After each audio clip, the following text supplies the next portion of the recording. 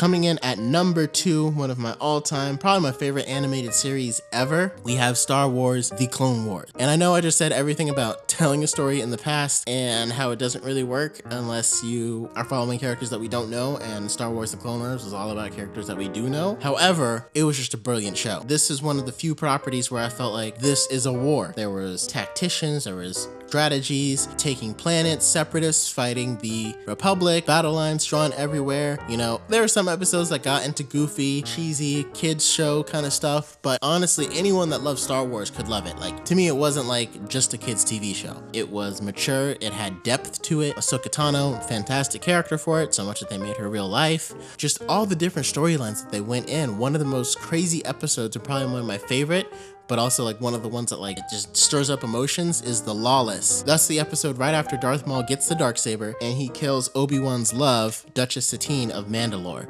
and kind of sends Mandalore into a whole flux. And he makes Obi-Wan watch. But then at the end of the episode, Palpatine senses that Maul is getting too strong, and then he comes over there and just wipes the floor with him and kills his brother Savage Opress. And that episode, The Lawless, like, to me, the way they illustrated the darkness and the ruthlessness of the dark side was so powerful and so deep. They made Maul absolutely consumed by this rage and revenge against Obi-Wan Kenobi, tear apart his life, and then at the end of the day, his brother gets taken from him by his own master using the dark side because he's just so powerful and doesn't want anyone to rival his power. And that's just a small sample size. And to me, Sean Chandler, after watching his videos, he mentioned that we needed to see more of Anakin and Obi-Wan's friendship, you know, their bond as brothers in the first 2 prequels. And I agree, we did need to see more of that, and we got it in Star Wars: The Clone Wars. Seeing them interact was funny, it was great. They always had quips for each other, and I think it's just one of those shows that was done so